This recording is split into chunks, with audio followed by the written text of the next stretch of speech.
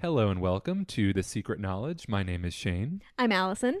and today we're talking about the 2020 documentary The Phenomenon by James Fox as part of an ongoing exploration of media and rhetoric in the field of ufology. Let's start with our first impressions. Yeah, so it's hard for me to think about the phenomenon outside of the context from the last project that we did on Greer's documentaries. And the reason that is because I saw the phenomenon, I think right around when it first came out, and it had been a long time since I'd seen it since then. So I wondered if I was going to have the same experience rewatching the phenomenon that I did rewatching Unacknowledged, which is to say that I was going to see a lot of inconsistencies and problems that I didn't notice on the first rewatching. But I was actually surprised at how well at least parts of it held up, or at least how well it held up in terms of letting me make my own decisions about things and contextualizing certain issues. What did you think? So, when I first saw this movie, it was actually you who showed it to me, and I remember being really blown away. I was actually so immersed that when I thought of the movie in hindsight, I didn't even remember it having a narrator. I thought The Phenomenon didn't even have a documentary narrator because it does such a good job of contextualization to where you're told about an event, you get a few interviews from people who either experienced it or who know about it, and then you sort of just move to the next thing. And because of that pace, I just remember being totally gripped from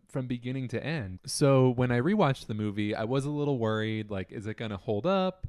I had learned that some people in ufology ended up not being quite as trustworthy as I hoped. We read some debunking stuff, and so I kind of thought, am I going to watch this movie again, and is it going to be a huge dud? And I had actually watched it before this rewatch, I think 3 or 4 times, because you showed it to my roommate and I. Yes. My roommate and I watched it again. My roommate watched it with his mom, and I watched it, I think, by myself a third time. So I've now seen the movie at least 5 or 6 times, and at least in my opinion, I do think it holds up. I think it's well made. I think it's fun to watch. I'm not saying there aren't perhaps some moments that are a little weaker, which we can get into. But overall, I think it's a fun movie, and it's a great introduction to probably specifically more American ufology. There are some other countries' stories. Australia, Zimbabwe, but UK, I think. A big push of the movie, I think, would be like American ufology. So. Yeah. Upon rewatching it, I didn't really internalize the first time that this does seem like a very military specific perspective. Not that we don't get stories that are non-military, but the central focus does seem to be using military examples, pilots, etc., as the central source of support. I didn't notice that either, and it's actually cool you point that out. And I think the way that the movie makes it feel like it's not all military is you'll often get little intercut stories of, like, for example, the family that lived on the farm and took a few pictures of a UFO. Yes, the McMillan sightings, the woman with the rabbits. The one with the rabbits who says it went zoop. So it'll often be, I would say that the structure of the movie tends to be, you'll get a story like from a pilot, then you maybe get a more civilian-esque story, and then you'll hop back into a more military-based story. But what are you thinking? Should we jump into what would be the first section of this film? Yeah, I think this is a good place to pivot, especially since we're talking about contextualization of issues. So how would you define the first section? I would define the first section, and I would say, in my opinion, the movie has 3 main parts. I think the first main section would be about the first 30 to 40 minutes, which involves testimony mostly from American pilots and some civilians seeing UFOs from about the 40s to the 60s and 70s. To me, that is part 1 of the phenomenon. I would say part 2 of the movie revolves around UFO sightings at nuclear bases, testing sites, military weapons facilities, and a lot of testimony surrounding that.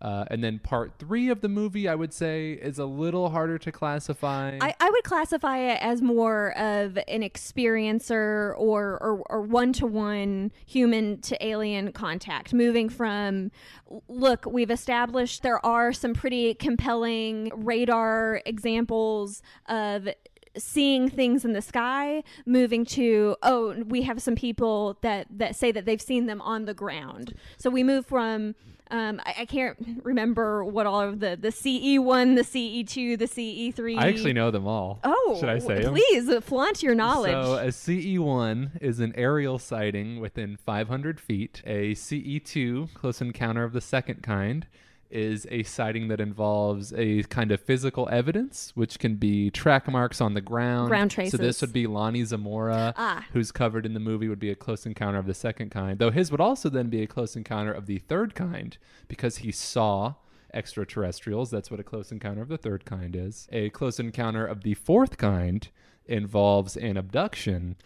And for the Greer heads out there, a close encounter of the fifth kind involves telepathic communications, a vectoring them in of UFOs. So those to me are the three main parts of the documentary. I would say that part one is my favorite, mostly because of the pacing and the way that everything sort of comes together. So do you want to discuss part one? Yeah, so let's jump into part one. It begins with Christopher Mellon talking about the gimbal video and the fact that the UFO issue really came into the public sphere in a way that it hadn't previously with the release of those videos in 2017. Yes. I'd have to double check that date, but I believe it was 2017. It starts by introducing our narrator, Peter Coyote, and then we really just go example by example, case by case, on some compelling visual encounters with UFOs. And we spoke about our first impressions of this documentary and whether or not it would hold up.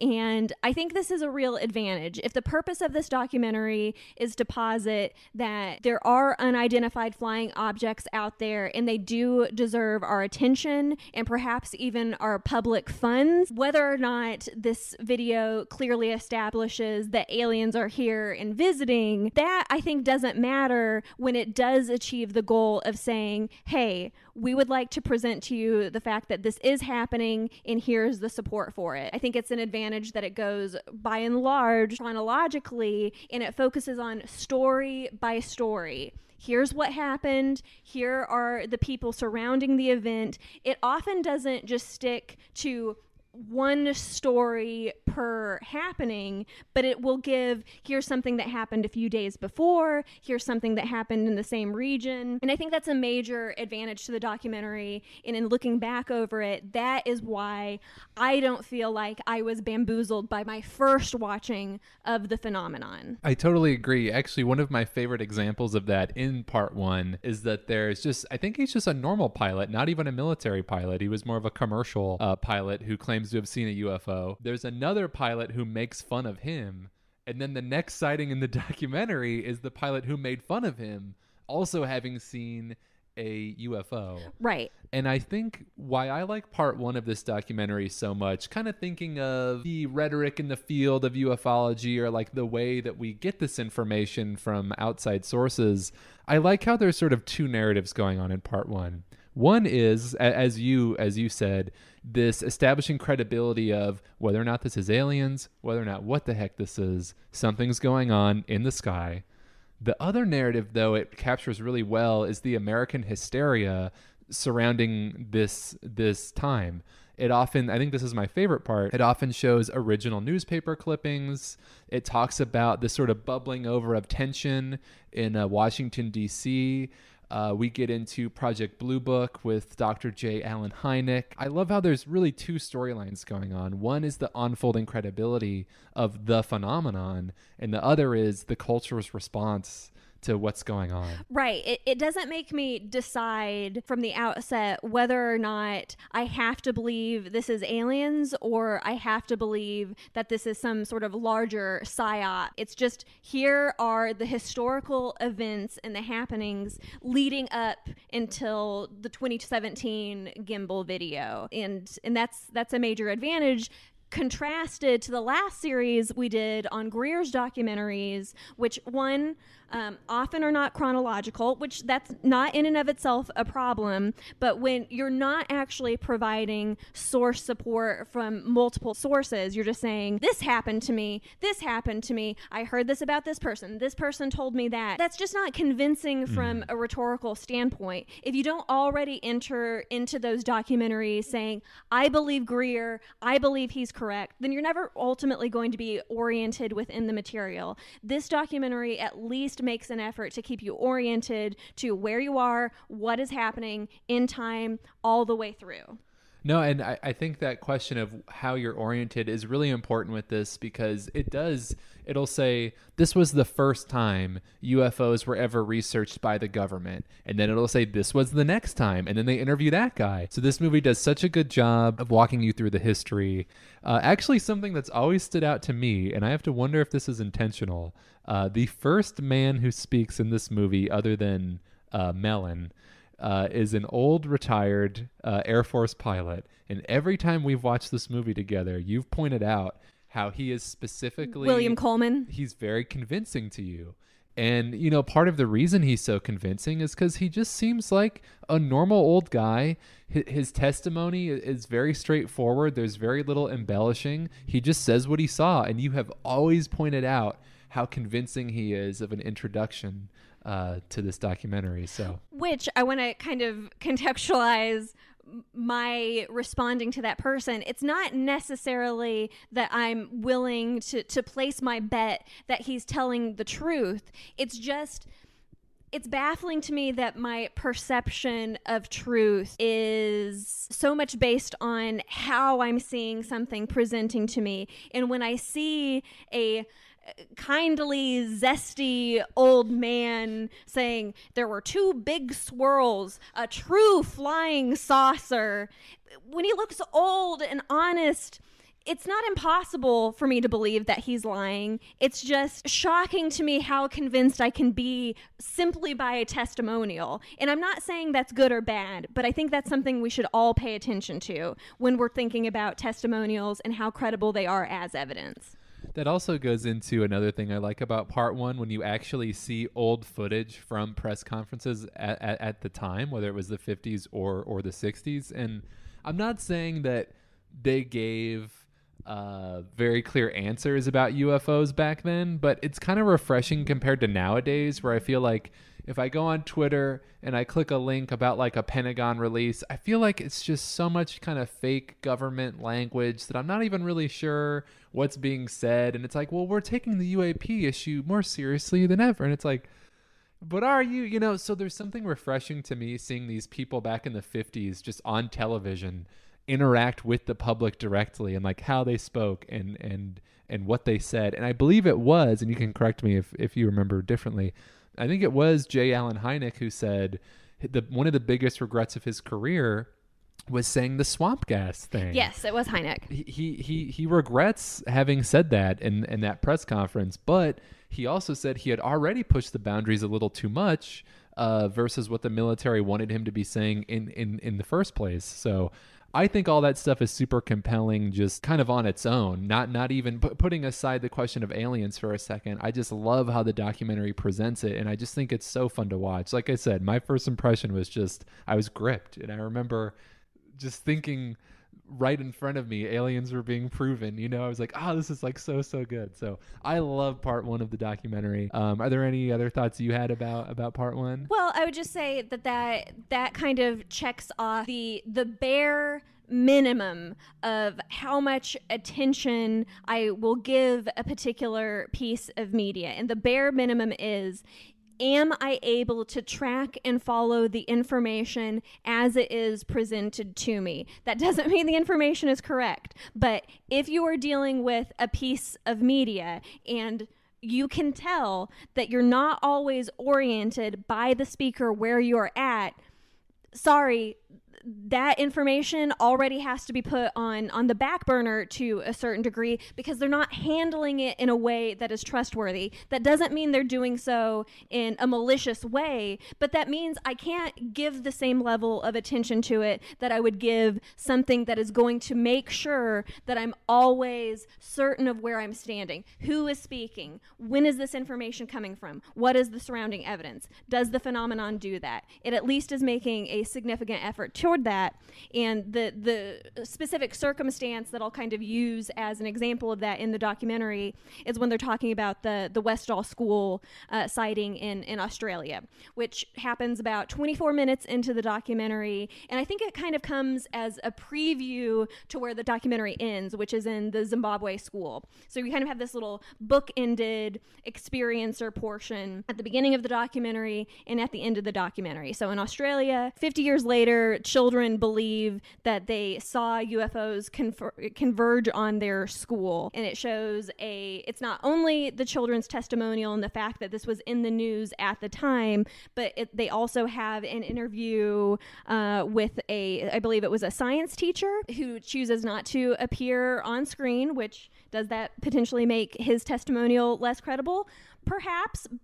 He says that men in black showed up to his doorstep and essentially said that if he didn't forget about everything that he saw, they were going to turn in a report that he was a big lush and chalk his sighting of what he saw up to the drinking. But then it also further contextualizes the Westall sightings by saying 4 days before there was an engineer. They don't give the name of the engineer, which does that make that less credible? Yes, but once again, it's providing more source support to this particular happening that said that he was taking pictures in a nearby town called Baldwin. And the picture does not look particularly good, but then he says the officers showed up at his house with a book of UFO pictures that they flipped through, and he identified the UFO that he saw among those pictures. Now, my question about that event is, why did the men in black that showed up at the school teacher say that they were going to call him a drunk, and the men in black that showed up at the engineer's house went through some UFO pictures? I'm not saying that the story itself necessarily holds up, but when I look to a piece of media and am trying to decide how much I can potentially trust how things are being presented to me, I like that we have, here are the children, here is the science teacher, here's a supporting story from a nearby town. By the by, the engineer says that the UFO he saw looked like a flying mushroom, which that's one of the reasons why I like researching this stuff. I'm all about the flying mushrooms. And, I had actually forgotten that his sighting was mentioned in conjunction to the sighting of the school children. But that is just a great example of what this documentary does. It seems like when it can, it does, like, in a way, and this isn't quite the literal definition of this word, but it will cross-reference something to the best of its ability. And I'm going to fact check myself for a second here, in that I'm looking back at my notes and I'm seeing that the science teacher says men in black showed up at his house, but the engineer that saw things in Baldwin said Air Force officers showed up at his doorstep. So that might be a reason of why the reception at the was a little different. So just for the record, that means it wasn't necessarily the same people that showed up and spoke to each of those individuals. Well, this sort of reminds me actually of, in my opinion, the most compelling piece of evidence in the entire documentary, which actually is in part 2. So would you like to jump into part 2? Let's jump into part 2. I think that's where I'm at with ufology in general, which is everything is so muddled. The history runs decades and decades back. For people like ourselves, which have a little bit of knowledge about the phenomenon or however you want to label it, but don't know all of the nitty gritty. We don't know all of the players and how they interact with each other. That means if I'm not at a point that I can actually make a decision about the individual events, in the very least, I want those responsible for presenting the information to me to be holding themselves to the highest possible standard. So now we're going to talk about part 2 of the phenomenon, which largely centers around UFO sightings at nuclear test sites, military bases, and things like that. So I mentioned earlier that my favorite piece of evidence comes from this part of the documentary. We get into a series of sightings and experiences where UFOs are on or near nuclear sites. They're intruding. They are intruding onto these sites, and there's sort of a number of things that happen. In one of the stories, a red beam like laser is coming out of a UFO and sort of scanning. Someone posits data scanning for what might be inside of a certain silo or, like weapon storage facility. In other instances, it's much more frightening. Nuclear bombs themselves are both turned on and off into launch ready mode, which totally freaks people out. But my favorite part is that we actually have a piece of audio from one of these sightings, which involves a few men out in the woods near their base. And again, this is to me my favorite part of the movie. You actually get their audio from what they were saying, and you hear them say, "Oh man, this what part, is this yeah, thing?" Like, yeah, this one gets my kookies spookied." And we don't have like video or anything, but just to actually have that audio and to not have someone saying 30 years after the fact, I saw this, revisiting this after a Stephen Greer series was like so compelling and kind of freaky to me, to just have that actual audio still preserved to this day. Right, because if in instances in which Greer is making reference to sightings that people have been on the ground seeing weird stuff, we never get anything resembling tangible to provide it as source support. However, there is something about part 2, which is where I kind of wonder about the documentary's angle. So this is where I think the documentary, except for a part in the third part, I think it gets the closest to preaching to us. This is what the documentary and the testimonies of the soldiers posit, is that aliens are seeing how nuclear ready we are and are exhibiting abilities to turn those missiles off if need be. Something that's kind of implied through these testimonies is like the aliens are keeping us from destroying ourselves. Right.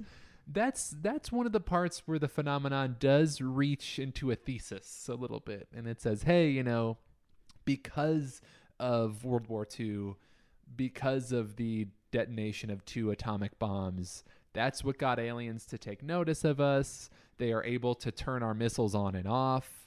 We couldn't actually take this too far because they would be there to sort of be like the guardian angel, And I'm not sure how I feel about that. I know for a time you found some comfort in that idea. Mm-hmm. Yeah, not that I necessarily believe that idea, because I just don't think, I think this is kind of what you're saying about that section, is it's making a very clear statement about what the potential motivations of aliens are, which one relies on the assumption that this is aliens and they are aliens, yes, which isn't necessarily something that part 1 declares. Yes. Part 1 is sort of allowing us to just grapple with the idea that there's something unknown here and happening that we can't explain. Could it be the government? Could it be aliens? Could it be this? Could it be that? Sure. But here you're saying that it's maybe extending its reach a little bit too far, in that it's actually saying what the motivations are. I just think that compared to part 1, the viewer is asked to believe a lot of things in part 2. And it's kind of strange to me that even has to be included in part 2 of this documentary, because again, I find this to be maybe the most gripping section in terms of like, oh my God, like aliens are messing with nukes. Like that's crazy. And then you get that audio of the soldiers out in the forest and you're like, oh my God, like they saw a UFO. And for the record, in that specific instance, which happened in South Dakota in 1996, it was this guy named Galen King that said he saw that beam of reddish light over the base. They posited that it was this scanning thing that was happening. It's actually 2 nights later when that audio recording happened. So this is just another example of how the documentary is capable of presenting a specific story, but the story doesn't only hinge on one person or one thing. It's saying this happened 2 days later, this happened. Then we have not only them seeing that in that strange red glowing light going through the forest, but we also have that corroborated by the fact that they had difficulty communicating with the tower operators, who also saw a strange object in the sky. Now, could this all be fake? Could it all be lies? Could this just be more information that this is actually a psyop? Sure, whatever. That's not, we're not here to argue whether or not it's aliens or psyop, but it is a good presentation of the material itself. Yeah, and that's why I think this most recent rewatch had me kind of raise my eyebrow about that, because for all intents and purposes, the documentary is still firing on all cylinders as far as what you just said, this sort of cross-referencing, this sort of building of a case, this sort of here's this event, here's 2 days later, here's the audio, here's the crisscross like of all the witnesses. And yet I also feel like this is where the documentary starts to ask more and more of me as far as what this means. And I kind of wonder from James Fox's perspective, are you walking away from part one thinking, all right, they believe in aliens now, let's up the ante? Yeah. And if that is the intent of James Fox, that is a little disappointing to me, because I don't even think this movie needs that. That's I think my main point. I'm not saying part two is ruining this movie for me. I'm not saying that at all.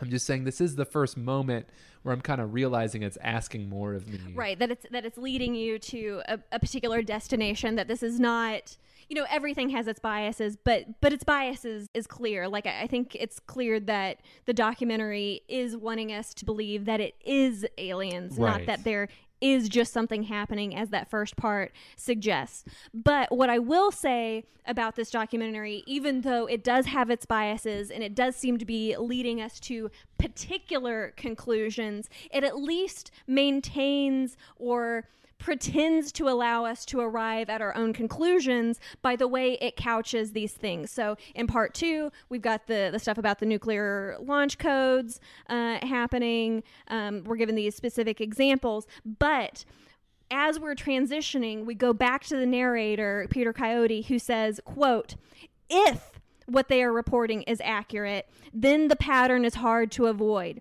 UFOs have been interfacing on bases for decades." That's not a huge difference, but even the allowance to make the statement, if what they are reporting is accurate, makes me believe this documentary is at least slightly more credible in the way it's presenting its information, because Stephen Greer never says if. Stephen Greer always says is. Yeah, I don't even have anything to add to that. That's just such a good point. Well, I have one additional thing to say, and that is the fact that maybe this documentary doesn't do this at every possible opportunity, but it does make a habit of doing this repeatedly. For instance, a little bit later in the documentary, it's discussing Jacques Vallée, and it says that he's collected purported metallic debris from UFO cases since 1947. Now, purported, I get that that's only one word, but in terms of allowing me to reach my own conclusions, it's a word that I really appreciate.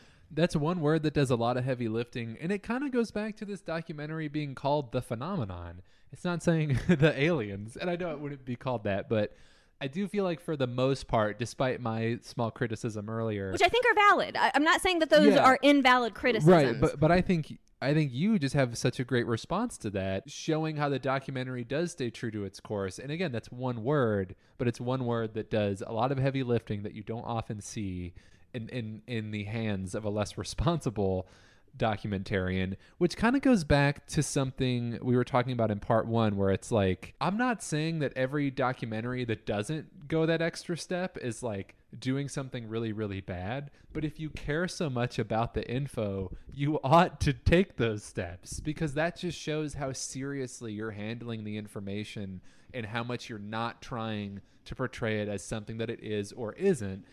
Which is really, I mean, the word document, it's really what a documentary should be. So I think that's such a good point. Just such a great catch on that one word. And if you consider this documentary ends with a call to action to contact your representatives, and part three also is really ruminating on the fact that Harry Reid had diverted funds for UFO research, that does suggest that the call to action is not that we're asking the audience to have definitely made up their mind about what the phenomenon is, but it is saying, agree with us that it is important that we are using time, energy, and money into discovering what this actually is. Right. And also agree with us that something is happening. Is it alien? And if it's a psyop, that something is significant. That's something that I think we obviously deserve to know about. Right. Okay, so let's move on to probably the shortest and final part of this documentary. And this is where we move from cases that are more specifically dealing with intervention and technology and moving towards some kind of contact between alien to individual. And I guess in that sense, the documentary almost goes, it increases in the type of encounter as it goes, because part one is a lot of aerial sightings, which makes sense, though. It totally makes sense, right? Because how could you? It doesn't make sense to begin with experiencers, right? And then part two, while part two isn't the textbook Close Encounter of the Second Kind, we are ramping it up, and then part three has more to do with experiencers. Part two ends with discussing how Harry Reid, Ted Stevens, and Inouye developed this sort of covert program in 2007 that lasted until the tail end of the Trump administration to investigate UFOs. When the information became more public, when Leslie Kahn wrote that article for the New York Times discussing the gimbal videos. So what I really appreciate about this section is that it sort of contextualizes where a lot of modern ufology discourse is still taking place. I feel like if you go on the internet any day of the week, you can find someone discussing the Tic Tac videos. You can find people talking about Lou Elizondo. You can find people still talking about Harry Reid, who was just a huge contributor to all of this stuff. And in some sense, maybe it wouldn't even have gotten to that point without him. So I do appreciate this part of the documentary as kind of like, hey, here has been these stories from the last 50 years, and here's sort of one of the big major declassifications in ufology. So I do really appreciate that. But I don't know if I have much to add as far as piecing through all of the information, what it maybe is and what it maybe isn't. But I do just think it does a great job of showing where ufology is at right now and kind of where it's been for the past 4 or so years. Well, I have 3 points of armchair philosophizing on this particular point of the documentary, which is, these are not things that I have answers to. If anyone has an explanation for this, please leave it in the comments, because I don't know where to follow up on this information. But one, why are we okay with Harry Reid diverting covert funds to a UFO program when we're not okay with funds being diverted to black ops programs? To me, it seems a little weird that we're glorifying one politician who isn't making, it wasn't Harry Reid that made that information public. It was Christopher Mellon being handed these tapes in his cars and then handing them off to Leslie Kahn. True. 2, I find it really interesting when Mellon is commenting on Leslie Kahn's article. He's really disappointed because he wanted the takeaway from that article to end with, aliens are real, it's here, and it's happening now, which is what he says.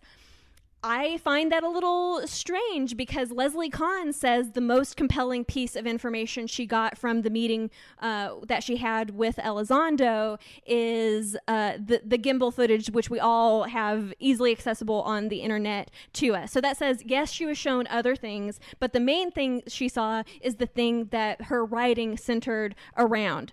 She was also told that she wasn't allowed to keep any of that other stuff. To me, that strongly echoes everything that happened to Linda Moulton Howe. She was taken, it looked like from the meeting between Kahn and Elizondo that they're in a much more casual environment. Linda Moulton Howe was like on an actual Air Force base, like alone in a room. It was much sort of weirder, but was the treatment of Howe as a journalist that much different than the treatment of Khan as a journalist? It doesn't really seem so. And I find it weird that Mellon is disappointed that she wasn't stronger with her assertions about what she saw, when journalistic integrity would say that she had to stop there because there wasn't, according to her, anything more compelling than the video itself. Mm-hmm. What do you think the movie's angle is in including that quote from Mellon? Do you think it's saying she should have come to a more solid conclusion about aliens, or do you think the movie's doing its due diligence and just showing what Mellon said? Like, do you think the inclusion of that line is supposed to fire us up a little bit, or do you think it's sort of just showing what he said? I ultimately think that my thoughts on this don't particularly matter, but I do think that it's interesting that we begin the movie not with the narrator's voice. We begin the movie with Mellon's voice, talking about him receiving those tapes. I said before that this documentary seems to be the military documentary about, I'm not saying it's produced by the military, that's not what I'm saying, but the focus of this documentary is the military angle. It's weird. That's all I have to say about it. It seems a little weird, and yes, I think the takeaway is supposed to be that it should have been stronger.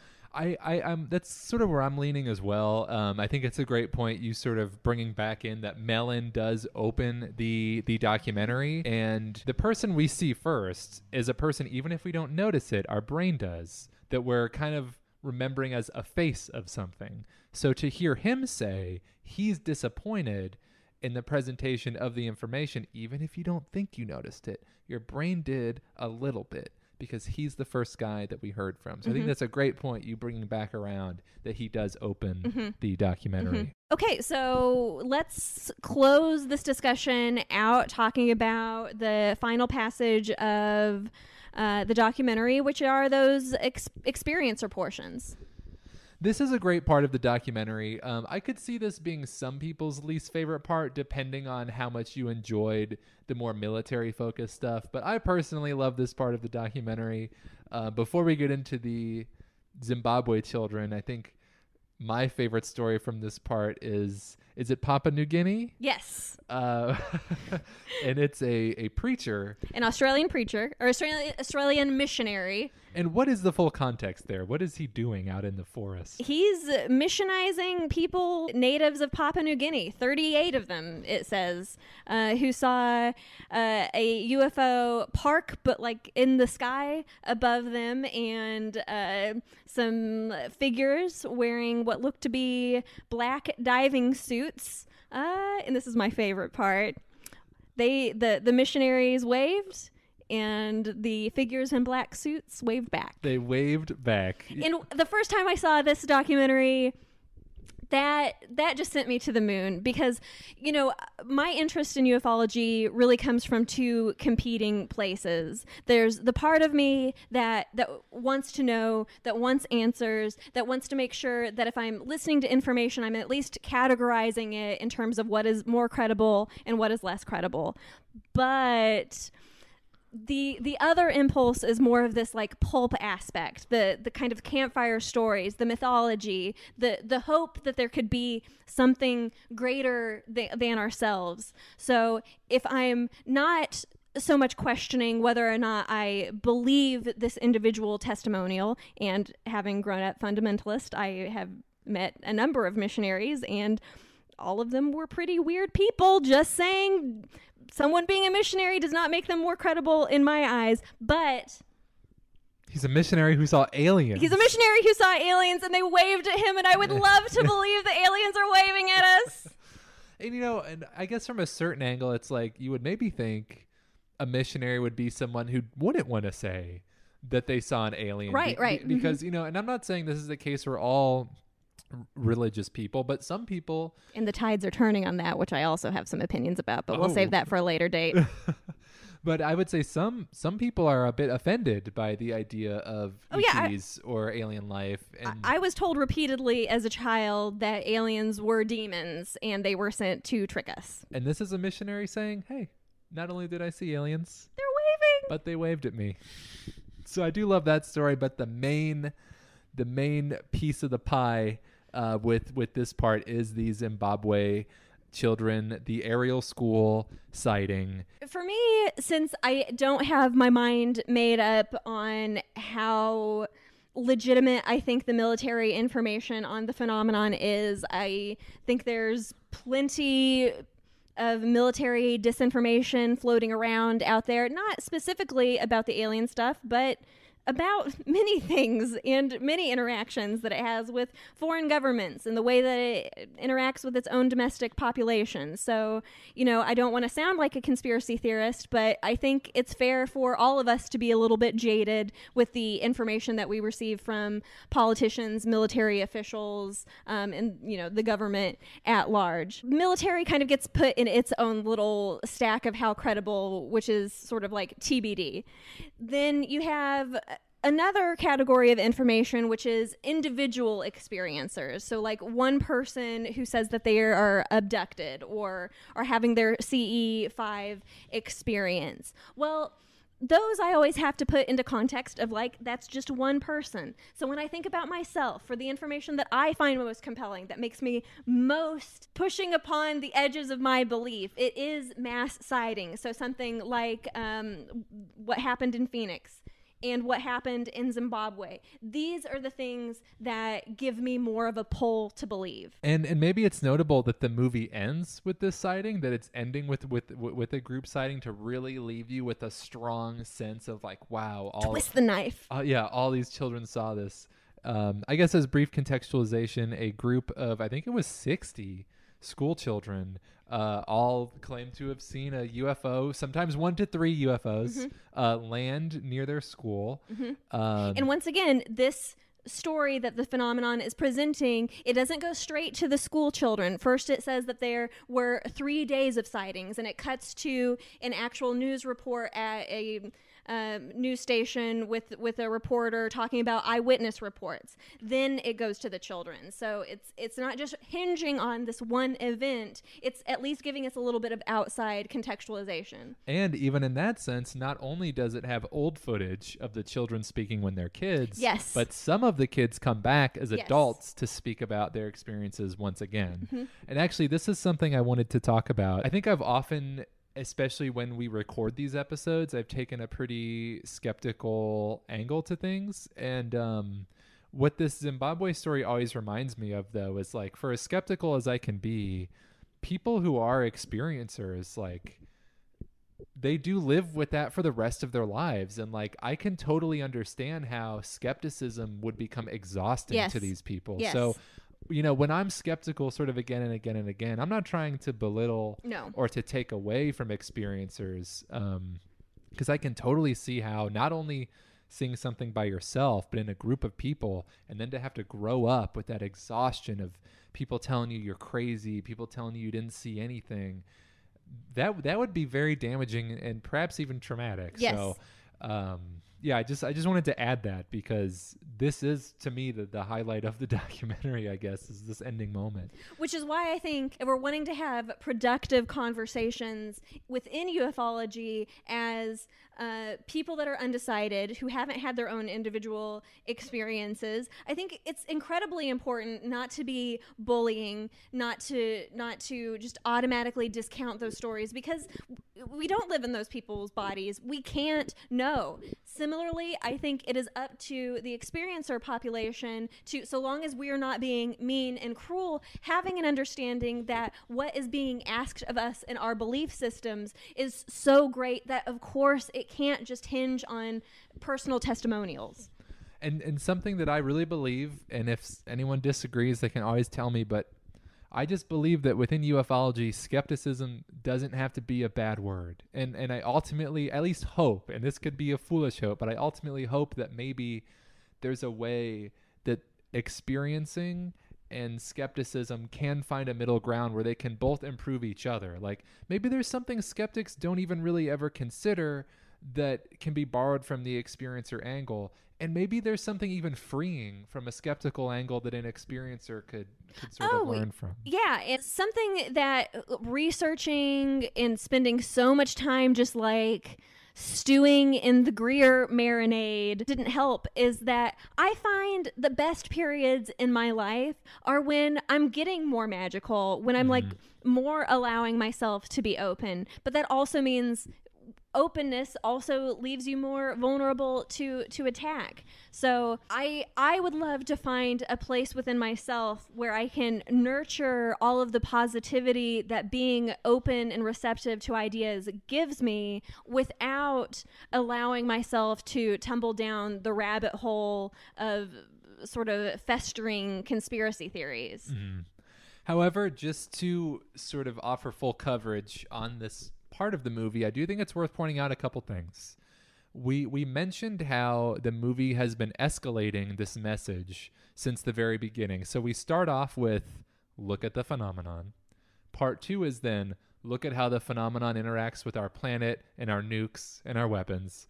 Part 3, specifically the Zimbabwe children part, sort of ends up being the ribbon that ties all these things together, because the children don't just see an alien.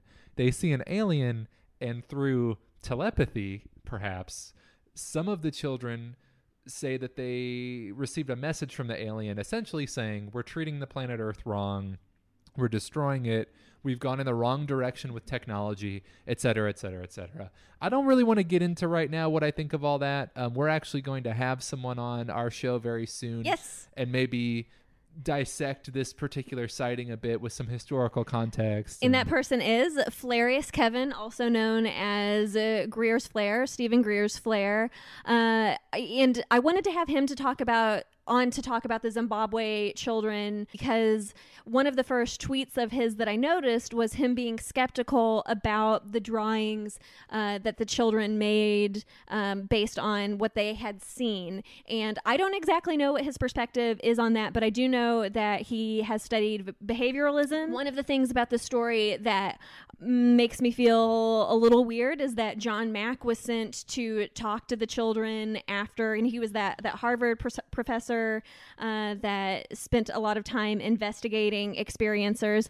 I don't have my mind made up on John Mack, but I think it's interesting to have someone that has a history of hypnotizing people directly sent in to speak with those children. Also an environmentalist. I didn't know that about him. I just recently learned that. Oh, okay. So I'll be interested to talk to Kevin about why he thinks this story is suspicious.